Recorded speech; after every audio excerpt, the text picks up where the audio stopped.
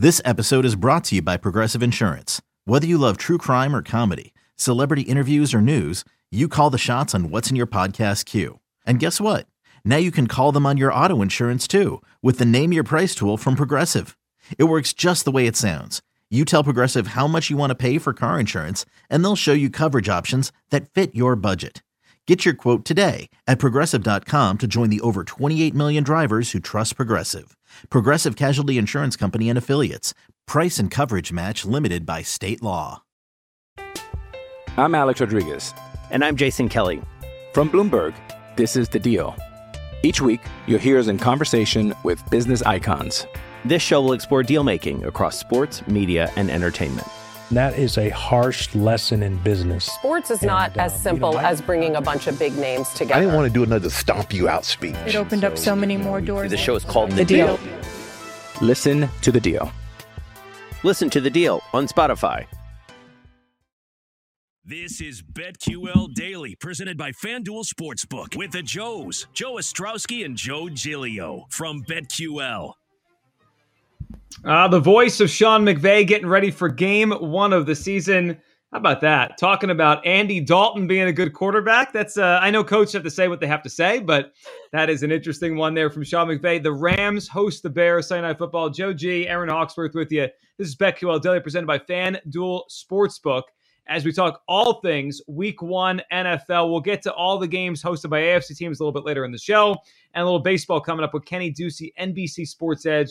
Max Scherzer pushing his way into the Cy Young conversation. But right now, we're going to be joined by Mike Lombardi, our Odyssey NFL insider. Joining the show is Mike Lombardi. Insider Call is presented by BetQL. Get access to data and insights the sportsbooks don't want you to see. Bet smarter and beat the books. Download the BetQL app or visit BetQL.com today. And you can also hear Michael on the GM Shuffle, his weekly podcast, available on the Odyssey app. Mike, you just heard, we heard Sean McVay there talking about facing Andy Dalton this coming Sunday night. This feels like a pretty big mismatch in this game. Rams with that great defense and now unveiling Matthew Stafford. Do you see the game as a close one? Do you see it as a lopsided one? And what do you expect out of Stafford now with Sean McVay, Mike? Well, I think what you're going to see out of the Rams offense is a little bit more of a drop back pass game. I mean, one of the things they couldn't do with Jared Goff is be able to, when they got behind like they did in the Super Bowl, where they had to really rely on a drop back pass game, that wasn't where the Rams' strength was in terms of their offensive protections and Jared Goff's ability. So I think you'll see more of a drop back pass game. I think you'll see the same Rams offense. I mean, the one advantage Sean McVay has in the game is he has practiced against this defense for the entire year last year. Brandon Staley was his defensive coordinator. And as the Bears come in with their new defensive coordinator, which is essentially a disciple of the Vic Fangio scheme, it's something that Sean McVay is very comfortable with and he'll understand it. And look, the Bears the Bears are in a position where the strength of their team and people on the outside think that it's their defense. But Sean, I think it's their new defense coordinator, they haven't played to the level of the names. I mean, Khalil Mack wasn't the same player last year.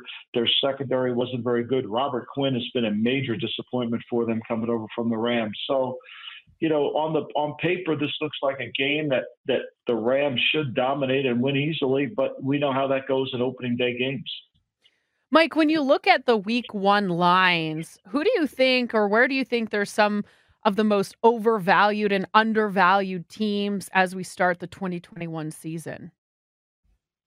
Well, I think there's a lot of home teams that are dogs. I mean, you just look at it, which is kind of strange. I mean, this will be the first weekend we've had fans in the stands since last year, and we had very few in the conference championship games, but we're going to have packed houses. And you look at the Raiders in that magnificent stadium, being a dog, 4.5-point dog. I mean, the Saints are going to be a 2.5, 3-point dog to Green Bay, even though they're playing in Jacksonville with the heat and humidity. We know Green Bay is not a great team in heat and humidity. They lost in Tampa last year down there. They turned the ball over. So for me, I think a lot of this is just a lot of the home teams are dogs. And that's surprising. I mean, how is Jacksonville favored over anyone? I mean, what has Jacksonville done to become a favorite? I mean, the public perception of Houston is really driving that line, so I think that's the case. So I think what you're going to see is a lot of people take take the home dogs and, whether tease them up to point totals or just take them straight up. Mike, one of those home dogs, the Washington football team, it's almost a pick 'em, but they are a dog right now. They are 1-point underdogs at home to the Los Angeles Chargers here with Justin Herbert coming in across the country. Mike, my question about Washington is the defense. We know how phenomenal it was last year and people projecting it to be this year. But you look at the quarterbacks they beat last year. It was Carson Wentz. It was Nick Mullins. It was, guys that really are not top quarterbacks. This year they get Herbert. They get Josh Allen, Mahomes, Rodgers. Do you believe the Washington football team is as good as advertised? I'm a little skeptical of it because let's just go back over their season, right? When they come off the field after beating San Francisco back in December, they go and play a Seattle team, and that game's not as close as the final score, 20-15. Then they play a Carolina team with nothing to play for, and they have everything to play for, and Carolina's playing Teddy Bridgewater. Carolina wins handily in that game, 20-13.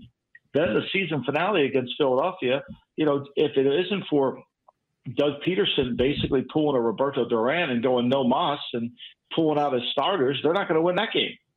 They're not going to win that game. And so, everybody's and that's what their defense, and that's what their defense was carrying them. And they had one of the worst first half point totals in the National Football League. They ranked 28th in the league. I mean, look, this is a team that's got a very strong defensive presence, but they got to play to it. They played from behind quite a bit last year. Their point total, they gave up more points. They gave up a little bit, slightly less points than they allowed. I think they're a little bit overrated. I think we're just assuming that they're going to play great on defense. Last year, they gave up almost 38% on third down. For me, I'm going to wait and see on them. I think the Chargers are a good team. The Chargers will come in there. But the one thing I will say, playing outdoors, I think we saw it the other night at Florida State when Florida State played Notre Dame. I think the heat and humidity got to all the players on the field. That's why that overhit so resoundingly. I think that's what's going to happen the first week of the season. Some of these teams on the East Coast, if there's heat and humidity, are going to wilt. Interesting. We were just a football team. I love Chase Young, but you were talking about playing from behind. Do you think this Washington football team will regret not truly addressing the quarterback position for the future? I mean, obviously they have Ryan Fitzpatrick, but they could have, drafted a Justin Herbert or a Tua or something like that. I think Ron Rivera's got all his chips in the middle of the table. I think he went all in. I know that there were some people in the organization that really liked Justin Fields. I think they liked Trey Lance. Obviously, they couldn't get to him. I don't know where they were on Mac Jones, but I feel like that they feel like they're good enough on defense if they just get C+ play from the quarterback. Don't turn the ball over. Keep us in the game. We should be pretty good. We'll see if they're good enough. I mean, obviously, Adam William Jackson, I think, is a huge addition to their defense because they get a legitimate cover guy. They get another guy that can come in there and cover, and they can play more man-to-man. They won't have to play zone. And this front's really good. And getting Jamin Davis to go along with their other linebackers, they can run better with more speed on defense. So, look, I like them. I think they're really good. I think they're good enough on defense. The questions you got to be concerned about is, are they going to be able to be good enough in the offensive line? They're going to start Cosme, the rookie second-round pick, at right tackle. Is that going to work out for them? Charles Leno, the former Bear, is going to be their starting left tackle. How's that going to work out for them? I think there's some question marks offensively, and they can't afford to turn the ball over. We're talking to Odyssey NFL insider Mike Lombardi as week one of the NFL season is here. And Mike, it starts off Thursday night. Cowboys and the Bucs marquee game, a fun one. Dak is healthy enough, which is great. He's going to be out there, but we find out no Zach Martin. How big of a loss is losing the big guard for the Cowboys? I'm Alex Rodriguez. And I'm Jason Kelly.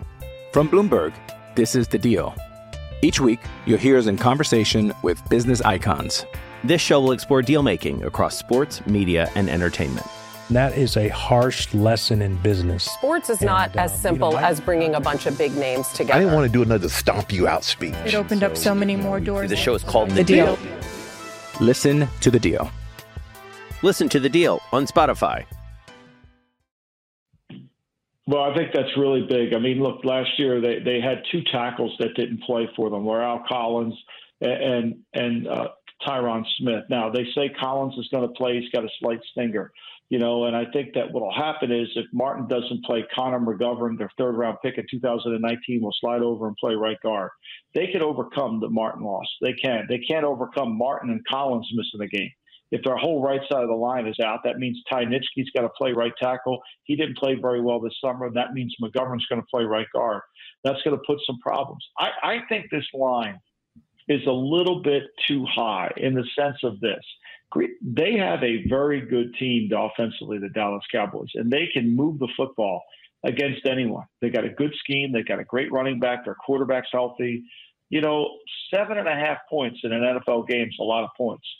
And if the Bucs are up 14 points in the fourth quarter, you just know that the Bucs are going to give up a touchdown to win the game, and then they're going to cover. I think you're really, if you take the Bucs, you're really opening yourself up to a backdoor cover. You really are, because I think that's got to concern you the most.